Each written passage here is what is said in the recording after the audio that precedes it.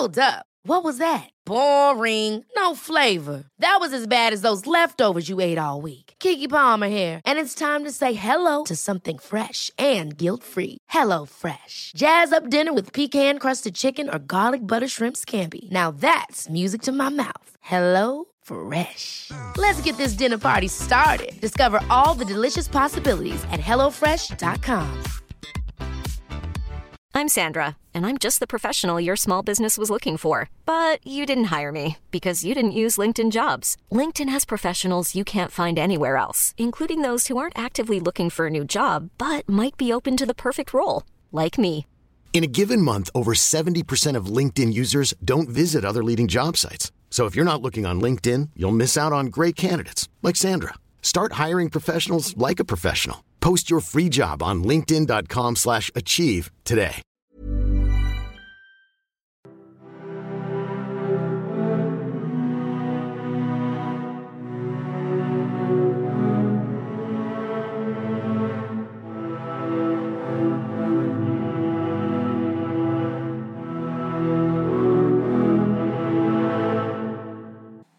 Hi there, and welcome to the Explaining History podcast. The topic I want to talk about today is inspired by a brilliant book I've been reading, KL, or Concentration Lager, by Niklas Waschmann. A superb piece of scholarship on the development of concentration camps in the Third Reich. Notice that it talks primarily about concentration camps, not the development of death camps during the Second World War. Now, that, of course, is covered in the book.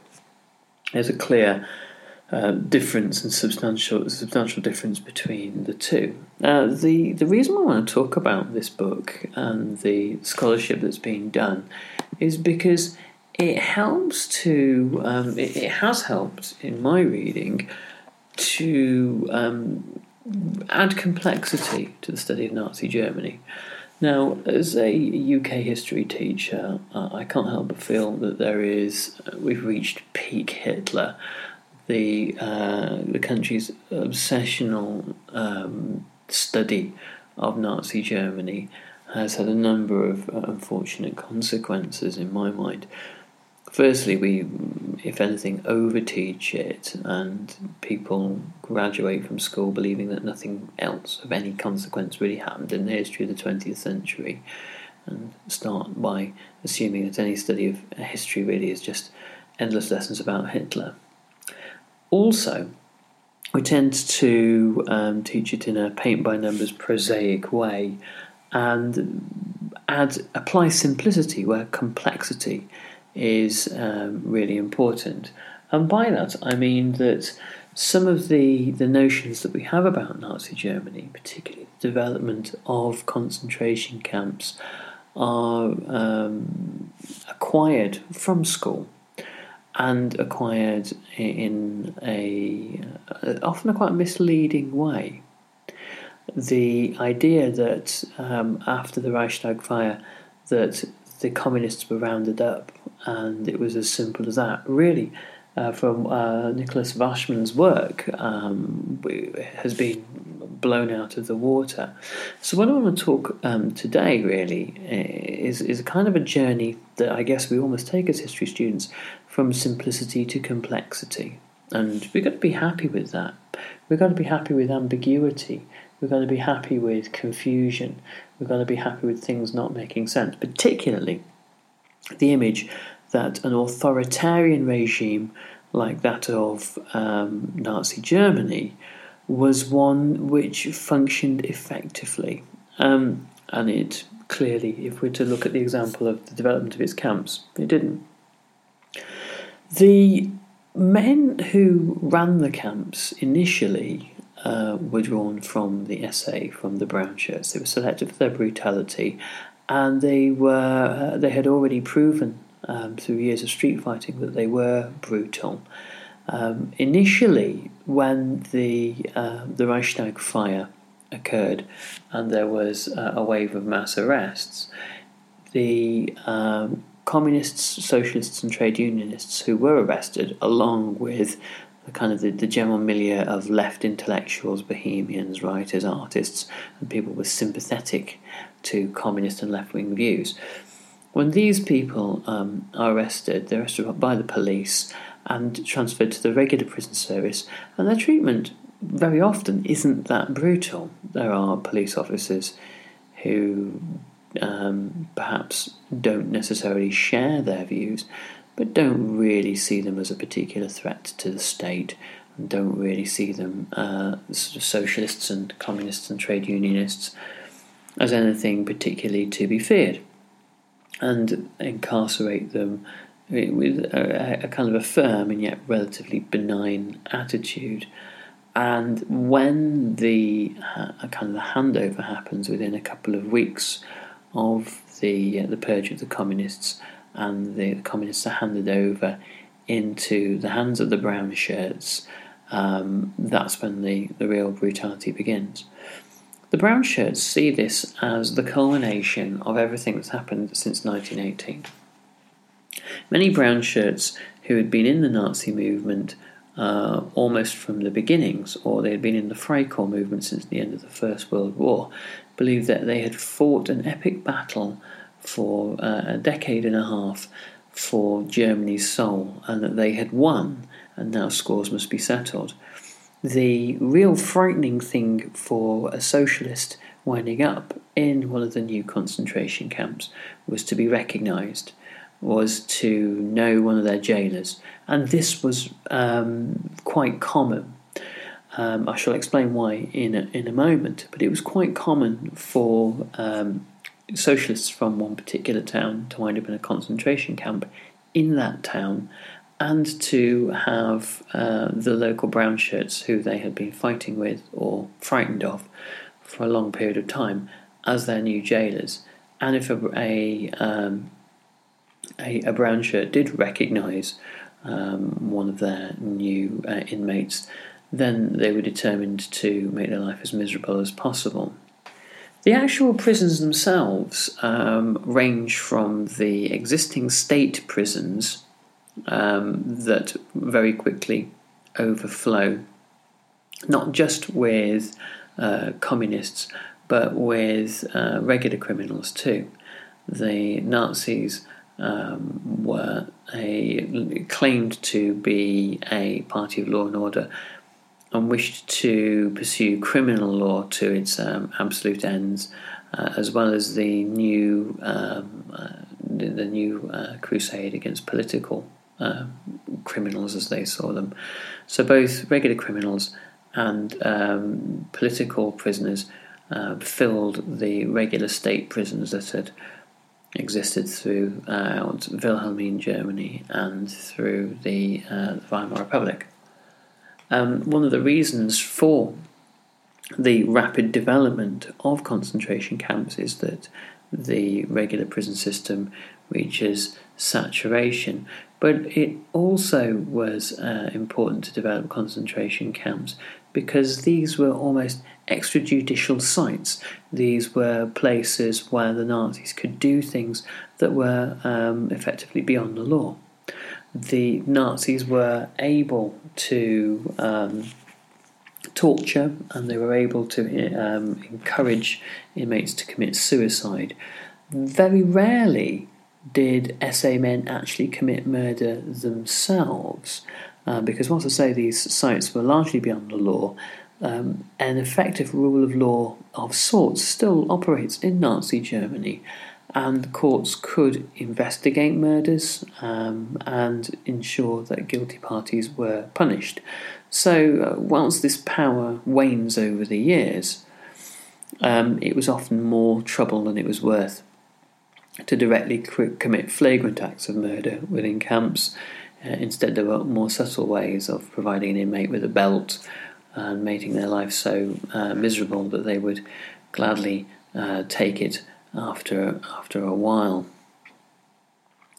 The camps has also develop in an extremely ad hoc and disorganised way. The idea that this is a centrally organised and coordinated initiative with inspired planning from a a villainous and yet brilliant leader is really not supported by the facts. What appears to be the case is that the brown shirts and the newly Nazified Gauleiters across the regions in Germany were setting up camps alongside the SA with impunity, and they were taking initiative. One key feature of Nazism was that Hitler, as the inspired leader and the inspirational leader, took little interest in bureaucracy and little interest in what he viewed as pettifogging bureaucratic manners, and believed that little Führers, little leaders at local level needed to take the initiative and to step up and make their own decisions. And so, as a result, there's this quite famous quote by a former Nazi after the period saying, in 1933 everyone was arresting everyone. There were brown shirt men essentially kidnapping socialists or people they simply didn't like the look of off the streets and taking them away to camps, very improvised camps, and progressively ones which are progressively smaller and smaller. Some you couldn't really class as a camp at all, or a prison of sorts, merely some back rooms behind a beer keller or a bar that the SA frequent, where beatings and tortures take place. And so this is really extrajudicial imprisonment, and it is a very chaotic terror, one that Hitler doesn't seem to be wholly in charge of. A lot of the aspects of this terror are extremely unappealing to some of the people that Hitler tries to reach out to the most, i.e. Germany's middle classes. For the period from January to about June 1933, the SA are by and large a law unto themselves. And it is this kind of law unto themselves aspect of things which I think leaves Hitler rather troubled and thinking about his own future. One of the things that greatly empowered the SA was the creation of this idea of protective custody, that anyone could be arrested at any time following Hitler's suspension of the Constitution. And the justification behind all of this was that the individual was actually being taken into protective custody to protect them against something or other. Probably the justification would be, well, we need to protect you, you're an enemy of the people, and the people might decide that they wish to take out kind of some sort of vengeance upon you. The reality was, of course, that everyone knew this was a nonsense, and that individuals would be coerced at first, probably by Gestapo men or regular police, into signing a protective custody order, taken to a regular prison, and from there they would be handed over to the SA. As previously mentioned, when the protective custody prisoners or politicals were in regular prisons, for a lot of the time, initially, things were at least bearable. They were. Many of us have those stubborn pounds that seem impossible to lose, no matter how good we eat or how hard we work out. My solution is PlushCare. PlushCare is a leading telehealth provider with doctors who are there for you day and night to partner with you in your weight loss journey. They can prescribe FDA-approved weight loss medications like Wegovy and Zepbound for those who qualify. Plus, they accept most insurance plans. To get started, visit plushcare.com/weightloss. That's plushcare.com/weightloss. Hold up. What was that? Boring. No flavor. That was as bad as those leftovers you ate all week. Keke Palmer here, and it's time to say hello to something fresh and guilt-free. HelloFresh. Jazz up dinner with pecan-crusted chicken or garlic butter shrimp scampi. Now that's music to my mouth. HelloFresh. Let's get this dinner party started. Discover all the delicious possibilities at HelloFresh.com. I'm Sandra, and I'm just the professional your small business was looking for. But you didn't hire me because you didn't use LinkedIn Jobs. LinkedIn has professionals you can't find anywhere else, including those who aren't actively looking for a new job, but might be open to the perfect role, like me. In a given month, over 70% of LinkedIn users don't visit other leading job sites. So if you're not looking on LinkedIn, you'll miss out on great candidates like Sandra. Start hiring professionals like a professional. Post your free job on linkedin.com/achieve today. When mingling with the criminal prisoners, often quite a rough experience, and by and large kept themselves to themselves, or were housed together on particular wings of the prison. But when they were transferred into the hands of the SA, then things dramatically change. Initially, the attitude of the SA doesn't seem to be tempered by a kind of an overall ideological initiative. Later on, the camps are used by Heinrich Himmler as places where the kind of new characters, new kinds of people are forged and created, where the bad old ways of socialism and an idleness which Himmler believes seems to go with it, these are worked and beaten out of the inmates. Himmler has this very interesting notion of work and hygiene and Nazism. That somebody who he refers frequently to the transformation that happens in the camps supposedly as being based around good hygiene, that the people will be shown good hygiene, and that there is something unhygienic and dirty about the socialists who are arrested. Now, without plumbing the depths of Nazi psychoanalysis, one can only make guesses as to what he means and what he's thinking. But one more stable area to look at is the Nazis' notions of work, and as I've mentioned before, the Nazis believed work had this transformative quality, that hard labour would shut off the critical faculties of the brain, which it was generally thought by most Nazis most people were kind of unqualified to use, and really only one great thinker existed, and that was Adolf Hitler, and that was about all you needed. And instead the real German character would come through, that these sort of lazy, idle, intellectual troublemakers that had never done a day's work in their lives, they would know what it was to be German again by using a pick and a spade and getting their hands dirty.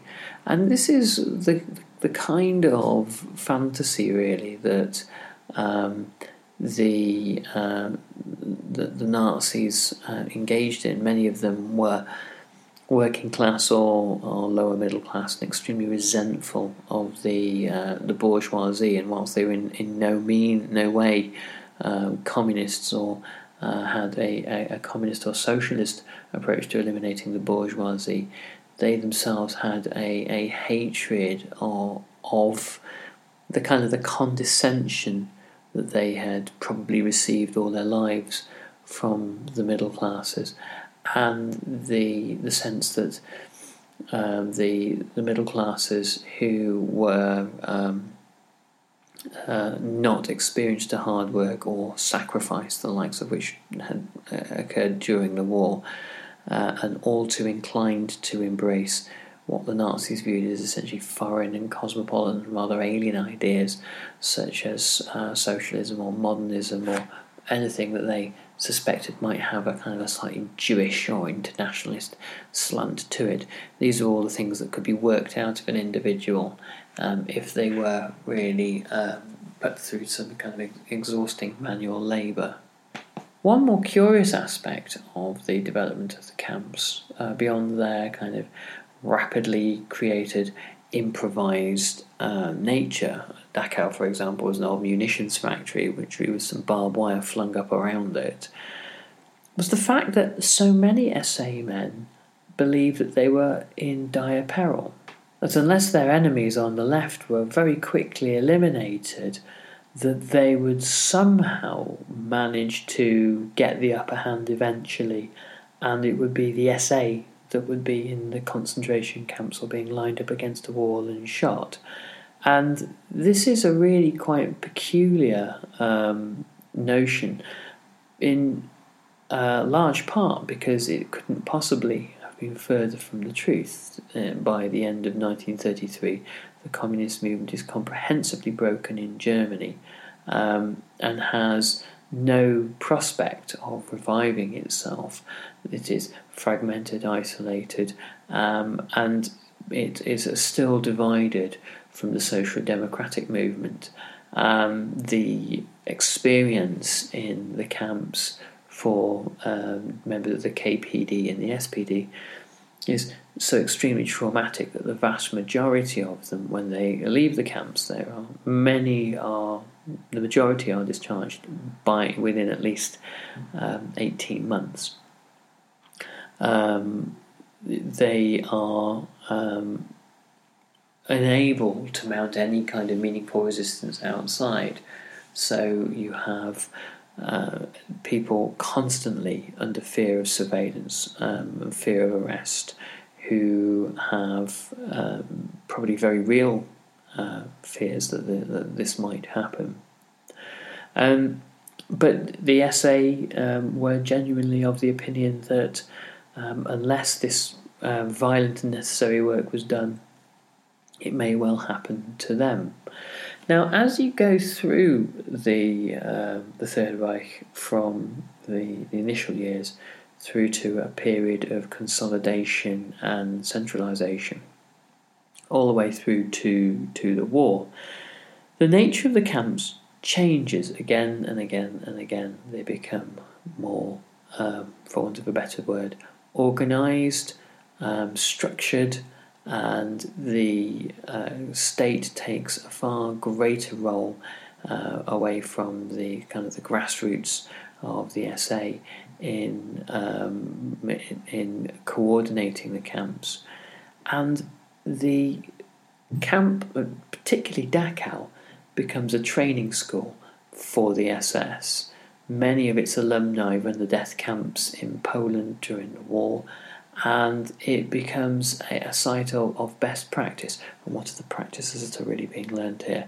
They're the practices of efficient terror, and how to make torture as effective as possible, how to run a camp to make sure that the last vestiges of resistance are stamped out of the inmates. One might assume that this is, a straightforward practice. Evidently not. The time and energy that goes into perfecting methods of psychological and social control within the camps, of dehumanization, that are really, when you get to the war years, have become extremely advanced and sophisticated, for want of a better word. These are the camps, particularly Dachau, become almost laboratories for developing new systems of repression. It goes without saying, of course, that the camps played an intrinsic role within Nazi Germany. The speed and the scale of social and political revolution that Hitler wanted to bring about required camps, and it required the confinement of oppositional figures and those who were likely to object.